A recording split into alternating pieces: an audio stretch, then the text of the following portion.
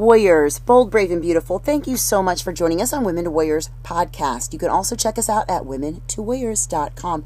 We have a lot of information where you can be bold, brave, and beautiful in your fierce faith. And this is our session 6 study that you're studying with us, our tribe study on faith and fire. Wow, has this been awakening for my own personal self. I have loved this study. I feel fiercer through this study. I've listened to these podcasts and as well as watched the videos with you and then not with you when I've been out of town. But this is powerful, warriors, and I really encourage you to make sure that you are doing the diligence of your study. The 5 days in between those 2 weeks, powerful.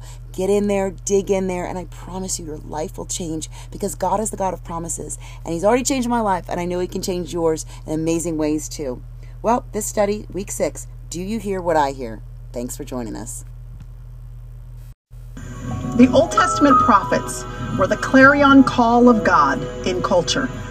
They were the ones who brought the truth of God, the standard of God, to call people back from their waywardness and back from their rebellion, to remind people that God still was who He said He was, and that He would still accomplish everything that He said He would accomplish. Do you understand that in our culture, right now in modern times, sons and daughters need to rise up in the spirit of Elijah with prophetic voices that speak truth even when they're speaking truth to power, that do not back down, that have boldness.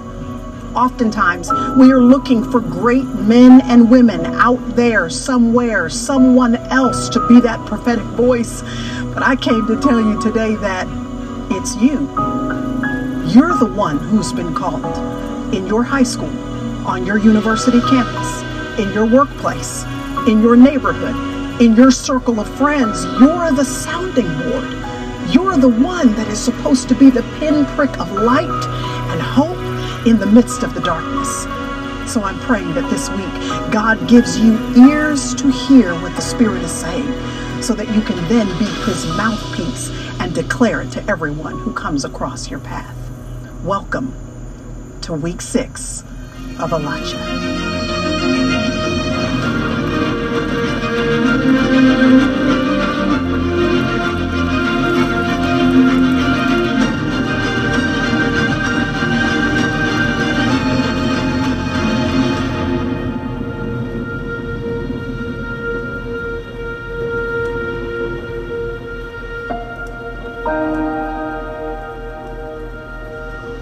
Well, I have to admit something to you. And there are many things that I'm not quite good at. One of those things is that I'm not great at message titles. I just can't ever really figure out a label that, is well packaged and seems to encapsulate everything that I want to share in the context of a message. So it's just like pulling teeth for me to come up with a message title. But for this one, it actually ended up being pretty simple. So if you're the kind of lady that likes to have a title to write neatly at the top of your notebook, I've got a title for you, and here it is. Do you hear what I hear? Because in this portion of Scripture, in full demonstration of His role as the prophet, the voice and the declaration of God's truth and His hand and His activity among the people, Elijah will tune the king in to something he is hearing that the king is unable to detect in his own natural capacity. We see this story unravel and unfold in 1 Kings chapter 18. I want to read to you verses 41 through 45. Now Elijah said to Ahab, "Go up, eat and drink, for there is the sound of a roar of a heavy shower." So Ahab, he went up to eat and drink. But Elijah went up to the top of Carmel, and he crouched down on the earth. He put his face between his knees. And he said to his servant, "Well, go up now and look toward the sea." So the servant went up and he looked, and then he came back and said, "There's nothing." So Elijah said, "Go back." 7 times he said it. And it came about that on the 7th time, the servant came back and said, "Behold, a cloud as small as a man's hand is coming up from the sea." So Elijah said, "Go tell Ahab, prepare your chariot and go down, so that the heavy shower does not stop you." And in a little while, the sky grew black with clouds and wind, and there was indeed a heavy shower. Elijah is getting ready to say that I can hear something that you can't hear. And I can see something that you can't see. And I am anticipating something that you are not yet discerning enough to anticipate. Rain is coming. And without, as of yet, one cloud in the sky, there wasn't even a noticeable gust of wind that was in the air. And without one burst of thunder to build any level of anticipation, Elijah says to the king, get ready, rain is coming. I can hear in the spiritual realm what you are unable to detect in the physical realm. King, do you hear what I hear? Now, you remember that in the first verse of this chapter, Yahweh had told him, if you go present yourself to Ahab, I'm going to end the drought and I'm going to send rain. And this is faith, that Elijah just believed God, even when he had no proof, even when his physical senses weren't able to detect what it was that God had said. This is what faith is. It is aligning your life, aligning what you say, aligning what you proclaim to others, and aligning what you say to yourself, what you proclaim to yourself, aligning it with the truth and the promises of God's word. This is faith. That when God says it, we proclaim what he says, because in him the promises of God are yes and they are amen. And so even if you have no physical evidence, that you can't detect with your 5 physical senses any proof that the rain is coming, because we operate by the power and the presence and the discernment of the Spirit of God, we should still be able to live in alignment with the promises that our God has declared to us. So just like Elijah, if God said it, then let's proclaim it. Let that be the word that comes out of our mouths. He said it, let's proclaim it. That's exactly what Elijah did. Listen, there are promises from your God. They're scattered throughout the scriptures. In fact, did you know that there are over 8,000 promises that are detailed throughout the scriptures? That means 8,000 opportunities that we really do have to experience God, not just read about him in the pages of scripture, but actually experience his move in our lives, the tangible reflection of his presence around us. God's promises are scattered throughout all of the scripture. There's detail of his character, characteristics that are unchanging, and spiritual realities and divine perspectives about circumstances that we are very much in need of. And the people in your sphere of influence, specifically those who are unbelieving, those who do not have the Spirit of God, they do not have ears to hear and they don't have eyes to see.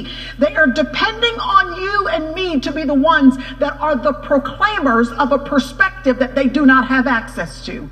So I got to ask you, are you speaking what God says about the circumstance that you're facing? Are you speaking what God says more than you're saying what you think or what the opinions of others are? Why not?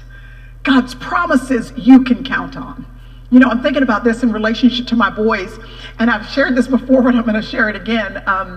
Since they were very little, and I've mentioned to you they're, huge giants now, but when they were very, very little, I started this habit of speaking God's word to them. And it's changed through the years, little variations of it. In fact, I have 3 different versions of pretty much the same thing that I've written down, and I just kind of put on the wall near the garage door. So when they're walking outside of the house toward the back of the house and they've got to go through the garage, they've got to pass these little handwritten notes that basically just declare who they are according to the word of the Lord.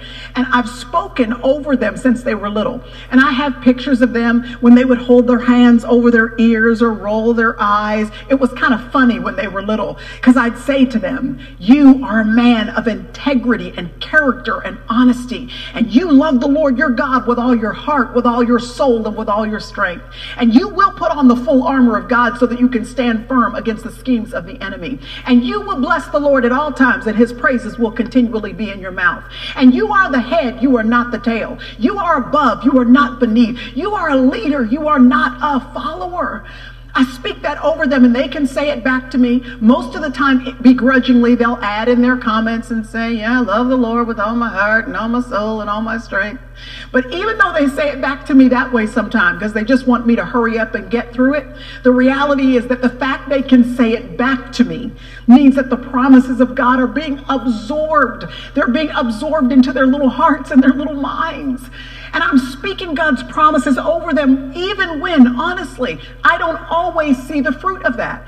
As they grow and they mature into young men, of course, there are going to be lapses in integrity and character and weaknesses and faults and flaws that we have to discipline them through and help them to navigate. Of course there are. But I continue to speak God's promises over them because God's promises are true, even if they have lapses in their behavior. And I want them to absorb and live in light of the perspective that they might not be able to see in the moment, that I might not be able to see in the moment. But I want that to govern the way that we rule our lives. I want that to be the perspective that comes out of my mouth and that shapes the environment that I'm in. I remember taking the boys to see a 3D movie. There were two options available, 2D, 3D, and they said, Mom, let's see the 3D option. And this particular occasion, Jude, my youngest, he was really little at the time. And so we walk in, we get our tickets, we get into the theater, we take our seats, and the movie starts. Previews were fine. But then the actual film starts, and I'm looking down at my boy a couple times, and I realize that he has a very perplexed expression that is on his face. He just seems to be completely bewildered by everything that is happening in front of him. And I looked over and I said, hey, Jude, you okay? And he said, well, the screen is completely blurry. Mom, can you see that? And I said, yeah, you can't see it? And he said, no, I mean, Mom, I can see it, but this is a terrible film. It's all blurry. And I looked at him closely and I realized that he did not have the 3D glasses on that he'd been given at the beginning of the film. I said, buddy, when we walked in, they gave us those little glasses. Where are your glasses? Put them on. He put those glasses on and he said, oh, Mom, I can see. I can see. This kind of film wasn't made to be viewed unless you had the right perspective, the right lenses on through which to view it. And many of us are walking through life and it looks so perplexing and confusing and blurry, and we don't have the right perspective. And the people around us do not either. That's because we're supposed to be seeing it as believers through a specific lens and from a specific perspective that God's promises give us access to. The Spirit of God helps you to be able to discern things, hear things, see things that are back there behind the veil of the physical realm, so that you don't react the same way everybody else reacts, so that you don't respond and behave and have an attitude that other people might have, because you are able to see things clearly from the perspective that God's Spirit has given you access to. You are the one that has been commissioned into your sphere of influence to help people hear things they can't hear and see things that they can't see. You don't adapt to your surroundings. Your surroundings, as you live in light of God's promises, they need to begin to adapt to you as you communicate God's word and God's promises clearly. I remember a story that was told a long time ago by a preacher. I was sitting in church, and I'll never forget this illustration. He said that there was a great big ship that was traveling down a body of water. And as it traveled forward at night with its lights on and lit clearly so that it could move forward and navigate safely, there was another light that was headed in its direction. It seemed like they were going to be on a collision course. And so the captain kind of got on the loud projecting speaker and said, "Move 6 degrees north." And a voice came back after a while from the light that was ahead and said, "Move 6 degrees south." Once again, the captain came on as they were getting closer and closer, and it seemed like there was going to be a collision. He started to get nervous. He said, "Move 6 degrees north." A voice came back, "Move 6 degrees south." Finally, one more time, the captain tried to figure out how to make sure that they didn't collide with each other, and things were getting dangerous at this point. One final time, he got on and said, "I am a captain in the United States Navy. I demand that you move 6 degrees north." And a voice came back, "You move 6 degrees south. I am the lighthouse." When you're the lighthouse, you don't move. When you have the light, when you have the truth, you stand steady. God's promises are sure. They are unchanging. You be the light in the midst of the darkness. Elijah did not side with the majority, anybody around who wondered how there could be rain with no clouds in the sky. Elijah did not side with his closest friend, the servant who was there, who kept bringing back word, not once, not twice, not 3 times, But 6 full times he kept bringing back word that there was absolutely no proof that there was going to be rain. Elijah didn't side with even that closest friend. He did not side with anyone or anything that he saw except God's word. And he allowed God's word spoken to him to bring perspective into the predicament that they were facing. Without his one lone voice proclaiming God's promises and perspective, it would have been completely lost in this scenario.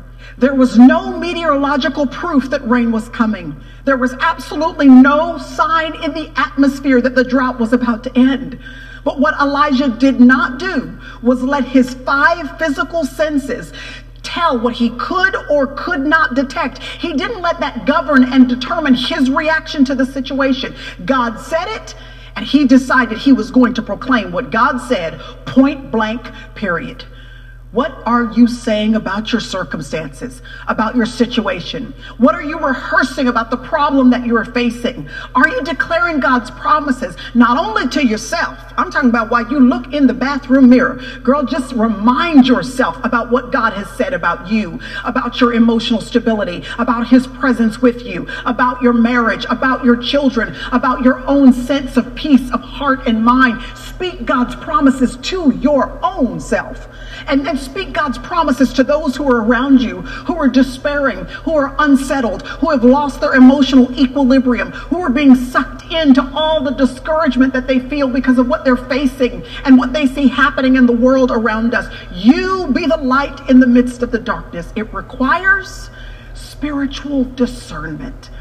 It requires spiritual insight to be able to see the things that cannot be seen in the physical realm, to be able to hear the things that you cannot hear except the Holy Spirit heighten your spiritual ears so that you will be able to hear what God is saying in the midst of everything that is happening around you. The Holy Spirit is the one who will give you the capacity, who will heighten your spiritual senses, who will remind you of God's promises and then give you clarity of how they apply to your specific circumstances. And then he's the one who gives you boldness to proclaim those promises to everyone who is around you. If God said it, then you be the one to proclaim it. And then in verse 41, Ahab goes up to eat and drink. But look what Elijah does. Elijah goes up to the top of Mount Carmel and he crouches down to the earth. He puts his face between his knees, and the implication here is that he prayed. Well, if there is one characteristic that has been a continuous habit and discipline of Elijah's life, it is this one constant, unchanging reality. He prays. He prays when he's alone. He prays when he's around people. He prays when it's easy to pray. He prays when it's difficult to pray. In fact, over in the New Testament in James chapter 5, verse 17, Elijah is described way in the New Testament as a man who was earnest in prayer. And listen, it says that he prayed even then that it would not rain, meaning that he prayed even when he knew that praying in alignment with God's will was going to bring consequences that actually was going to negatively affect him. He loved God's truth so much and wanted God's will to be done and his kingdom to come on earth as it is in heaven. He wanted that so desperately that he was even willing to pray when the answer was going to make his own life inconvenient. And so he prayed while at the brook, and he prayed at Zarephath, and he prayed on Mount Carmel in front of the prophets of Baal. And now, after the brutal and necessary slaughter of the prophets in the Kishon Valley, he marches back up to the top of Mount Carmel again, and he assumes a posture of prayer, and he's praying in alignment with the specific promises that Yahweh has given him. What does this tell us? It tells us that if God said it, not only should we proclaim it, but if God said it, we should also pray in alignment with it. Whatever promises God has given you, we should pray toward those promises in alignment with those truths that God has given us. Some people often ask in regards to prayer, why would we pray about something that God has already promised to do? It's a great question. And it is because prayer is the privilege that God has given us to, in a way, be a partner with him in his activity being realized on earth. Prayer is, as I've said earlier and want to reiterate again, it is a key that God has given us so that we can unlock what he plans to do anyway, so that we can have access to it and he can allow it to be experienced in the landscape of our lives. Prayer doesn't manipulate God. It doesn't force his hand. He just allows us to be his partner in the process. There's this beautiful symmetry in his will being done, his promises being realized when his people pray. So when we see and when we hear and when we understand what God's promises are through his word, they actually shouldn't dull our prayer lives thinking, well, God has promised it, so why should we waste our time praying? No, his promises are what ignite our prayer lives with an extra measure of confidence and assurance as we pray. Maybe we would lack that assurance, but now when you know you're praying according to actually what God himself has said, it gives you a courage in prayer. So now instead of floundering around in our prayer lives and just, throwing something out there and hoping it sticks, we have concrete truths on which to rest our prayer. God's promises then become at once an arrow pointing us in the right direction. And in and of themselves, these promises also become the destination. They give us something concrete on which to rest our prayer lives. So you don't have to know the details of how everything is going to work out, but you can base a single prayer directly on the promises of God, because he is not a man that he should lie. And I've been thinking about sometimes how prayer can be difficult, depending upon what you're facing in your life in that particular season. It literally can be difficult to form the words. And I want you to know that from my own experience, that as I have mentioned to you throughout our time together, it has been a tough couple years for us. As a family, for me personally, we've experienced the loss of one family member after another, including a cousin of mine who actually was my best friend in her just late 30s, mid 30s actually, 4 small children. We experienced the loss of my beloved grandfather, and then not even a full month later, the loss of my own mother. And then a week after her funeral, I had to go in to have a major surgery because of something that they found in my lung, and one thing after the other. And even as I was recovering from that lung surgery, then all of the crisis hit with the pandemic that was faced globally. And then before we could even, all of us could recover from that, then racial tensions bubbled to the surface here in the United States of America. It's been one thing after the other. And sometimes when the load of life is really heavy, and you feel like you just can't even come up with the words that you could say to pray, I'm telling you, base your prayers directly on the promises of God. Literally just say exactly right back to him what he's already said to you. What better thing to pray than just to say, Lord, this is what you said, so I'm going to go ahead and pray completely and fully in alignment with what it is that you have already said. And sometimes there are resources. I brought a couple of them. There are books like these that I will use that have been given to me, like The Valley of Vision. It's just an old book filled with beautiful prayers laced with the promises of God. Or John Bailey's A Diary of Private Prayer. I've had these in my collection for several years now, and these are the times when I pull them out and the prayers that are written, I'm telling you, literally, I read them right off of the page. There's no shame in that, in having these words that are steeped in theology, and the promises of God become the track that you run on. And you will find that as you do, that certain words or sentences or phrases actually then become a springboard that ignite your own prayer life. But don't shy away from literally just praying what it is that God has promised. If God said it, then not only let that be what you proclaim, but if God said it, then you also need to pray in alignment with it. And then in verse 43, Elijah said to the servant, "Go up now and look." If God said it, proclaim it. If God said it, then you pray in alignment with it. And if God said it, if you really believe God said it, then let's look for it. He says to the servant, I need you to be my eyes and ears. Not because I'm wondering whether or not if God's going to answer, but because at the first indication that God is beginning to answer, I want to be aware of that. I want to know when my God starts answering. There are two beautiful lessons that I see here. The first is that Elijah refused to lead a lazy prayer life. He prioritized prayer. Yes, indeed, he did.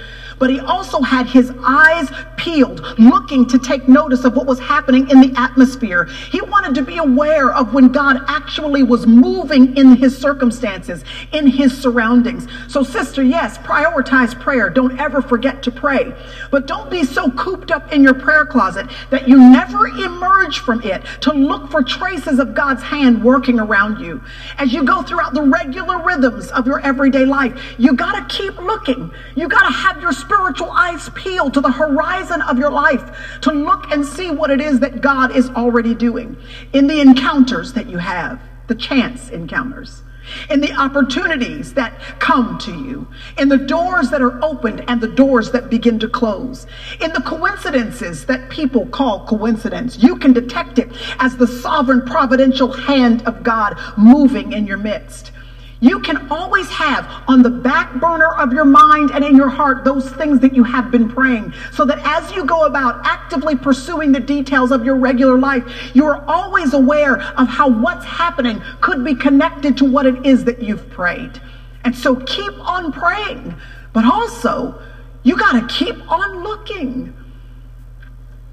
It reminds me of the prophet Habakkuk. There's a whole book that is named after him, another one of the Old Testament prophets. And in his book, the entire first chapter of it is him praying. It's him calling out to God. And honestly, he's venting while he prays. He's frustrated, a little bit upset. He's asking God things like, why? And he's asking him, how long? He's looking at all the disaster around him, all of the destruction, all of the decay of the society. And he's asking God, when will you move and when will you come through? And he does this through most of the first chapter. But then when he gets to the second chapter, it says, Habakkuk says, I'm going to climb up on the watchtower now, and I'm going to stand and wait and look to see what it is that my God will speak to me. The watchtower was basically a stronghold. It was a fortress that a watchman would climb up on so that he was up above ground level circumstances, so that he wouldn't be distracted with petty stuff. And he would walk up there. He would keep his eyes peeled toward the horizon so that if an enemy was coming, at first sight of the enemy, he would be able to detect that they were coming. Or if a neighboring king was coming in peace, he'd want to send word down so people could prepare the gifts for the neighboring king or prepare for an oncoming attack. But he would rise up above ground level circumstances so that he could look and clearly see when someone was coming. Elijah's example shows us to pray like that, with our eyes then peeled toward the horizon so that we can catch the first glimpse that our king is on the way. He says, go look. I need to be able to prepare for it, what it is that God is going to do. I need to know when my God is beginning to move. And so we have to be active in our looking to see when the hand of God is beginning to move in response to our prayers. But that's not the only observation I see here. Not only that we can't be lazy in our prayer lives, but also sometimes, just sometimes, it takes someone else close to us who is willing to point out the tiny cloud of God's intervention that is forming in the sky above our lives. Because sometimes, be honest, you can't clearly make it out, and neither can I. When we're in the throes of spiritual warfare, when we're in the throes of difficulty, sometimes we can't see clearly. We're praying, but we just can't make out because of all the fog that is around us or the dry moment that we find ourselves in. We don't even have the energy to come up for air and actually pay attention to what it is that God is doing. But this servant, this comrade of Elijah's, it was his eyes and ears. And so he was willing to come back and to share with Elijah what it was that he saw on his behalf. We need people around us. And if you're in a Bible study group right now, I would venture to say there are probably some sisters sitting around you who are willing to be your eyes and ears. You need some people who are persistent enough, who are patient enough, who love you enough that they are willing to keep their eyes peeled to the horizon of your life to detect God's handiwork. And this comrade of Elijah's, he did not downplay even the smallest hint of Yahweh's faithfulness. As soon as that servant caught sight of the beginnings of God's movement, even just a cloud the size of a hand, he reported it to Elijah as encouragement that rain was on the way. We need friends like that. We need some people who are going to encourage us about what they do see instead of constantly reminding us of what they don't see. Do you have people like that in your life? Even recently, I was talking with some folks about the ministry that we have navigated for the past 20 years. And we were just talking about, how did you know what it was that God wanted you to do? You know who it was, or how that happened, how my life, when I look back in hindsight, has unfolded? It's friends that have been around me, that as I've prayed and sought guidance about what I should do or what I shouldn't do, where I should go in ministry or in marriage or as a mother, what I should do to navigate my life, there were people around me who loved me enough. Mentors, people older and wiser than me, and also peers who love the Lord. And I would share with them what it is that I was praying about. And it was them, especially when I was in the thick of it in seasons of my life. And they would begin to remind me of God's faithfulness. They would begin to point me in the direction of the little hints of God's goodness all around us. And so if God said it, you proclaim it. If God said it, you pray in alignment with it. If God said it, then you make sure your eyes are peeled and you look for it. And then finally in verse 44, Elijah says to the servant, you go tell Ahab, prepare your chariot. Go down, because the heavy shower will stop you if you don't start off right now. If God said it, go ahead and prepare for it. Faith is acting like God is telling the truth. Faith prepares in advance. Faith anticipates, according to the truth of God's word, what it is that he plans to do on your behalf. And then we align our lives, not based on where we currently are and what we can currently see. We align our lives based on the truth of what our God's word has said to us. I remember packing to go to Sydney, Australia. I've been there, I think, 3 times in my life. It's one of my favorite places to visit. They're on the other side of the world from where I live, which means that when it is hot in July in Dallas, Texas, it is freezing cold in Sydney, Australia. So there I stand, preparing to go to Sydney, Australia, standing in my closet, trying to figure out what to pack. Of course, in Texas in the summer, I've got a tank top on or a t-shirt and some shirts or some loose-fitting pants, because, man, it's for real hot in Texas in the summer. But I'm packing to go to Australia. So I can pack easily the clothes that are right at the top of my drawer, the t-shirt and the shorts or the tank top, but that's not going to help me for where I'm headed. I have to actually think forward about the weather that is going to be in place when I get to my destination. And then I've got to pack my bags, not in accordance with where I am. I have to pack my bags in accordance and in alignment with where I'm going. Otherwise, I'm going to get there and I'm not going to be able to enjoy it. I'm not going to be able to be fitted for it. I won't be prepared for it. Think forward, sister, about where it is that God is taking you, what it is that he has already promised you and declared to you about your life, and then prepare for it. Go ahead and start acting like God is telling the truth. My dad said to me this phrase that I can't forget: faith is acting like it is so, even when it's not so that it might be so, simply because God said so. That's faith. Ask the Lord to begin to line your life up right now to prepare to receive his promises. Even with only a small palm-sized wisp of cloud in the sky, Elijah says, prepare for a full-on rainstorm. Act like Yahweh is telling the truth. Act like he can do exactly what he said he would. Don't allow your current reality to dictate your actions, to dictate your attitudes or your responses or your behaviors. Live with tomorrow in mind. Make your choices based on where you're headed. What is lying ahead of you on the horizon of your life based on the promises of God? For your family, for your ministry, for your marriage, for your own creative endeavors. Pack your bags, because listen to me, rain is coming. Verse 45 says that it came about in just a little while that the sky grew black with clouds, and the wind began to blow, and there was indeed a heavy shower. Enjoy this final week of your Bible study. I'll see you next week.